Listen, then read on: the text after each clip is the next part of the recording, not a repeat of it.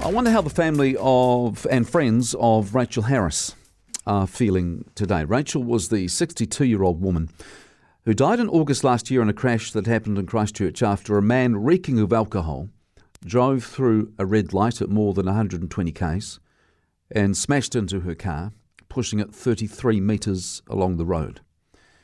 Rachel died instantly. It's been reported that it's thought she was on her way home after helping a friend with their animals. Now, where the crash happened, it was at the intersection of Marston Road and Mairoho Road.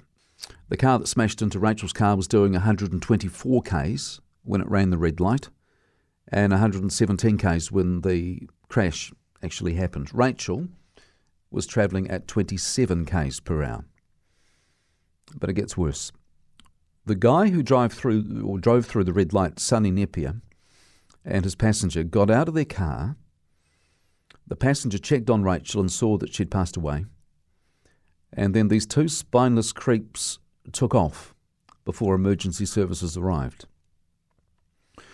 Although they stuck around long enough for members of the public who were on the scene to smell the alcohol on Napier's breath, hear him slurring his words and wonder whether they might have been on drugs too because of the way they were behaving. But I gather it was a pretty brief encounter, because when Napier and his mate asked these people for a ride to get out of there, they said no.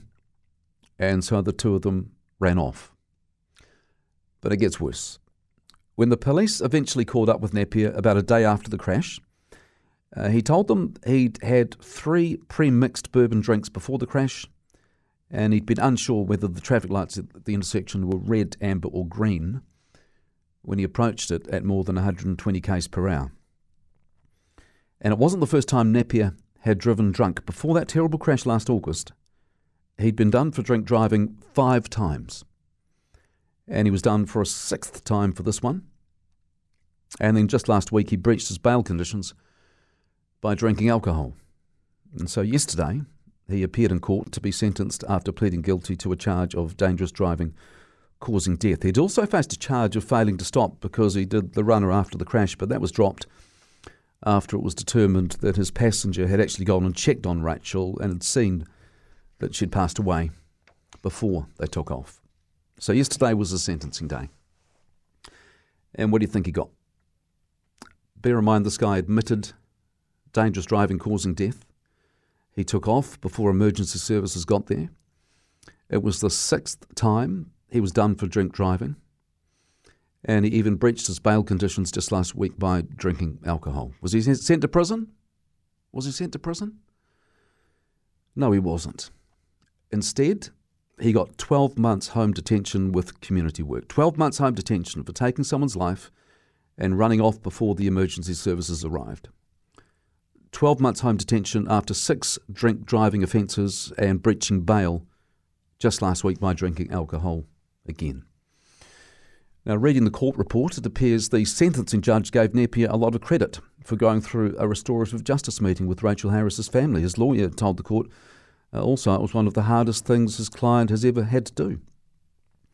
And the judge said, yes, it would have taken a lot of courage to face Rachel's family.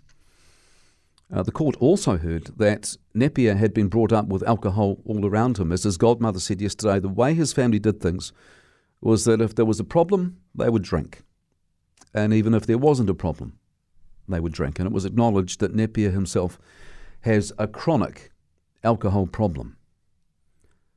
But sometimes you've just got to say boo-hoo, don't you? Yeah, even me, Mr. Woke Snowflake, even me.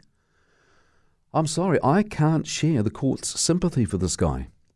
And in my mind, the sentence he got yesterday was nothing short of outrageous. 12 months home detention after driving drunk for the 6th time, killing an innocent woman after running a red light at more than 120 k's, doing a runner before emergency services arrived, and then breaching his bail conditions last week by drinking alcohol. It is nothing short of outrageous, and in my view, there is no way justice has been done. But as always, I'm keen to hear from you and hear what you make of this. Do you agree with the sentence? 12 months home detention for running a red light way over the speed limit, killing an innocent woman, driving drunk for the 6th time, running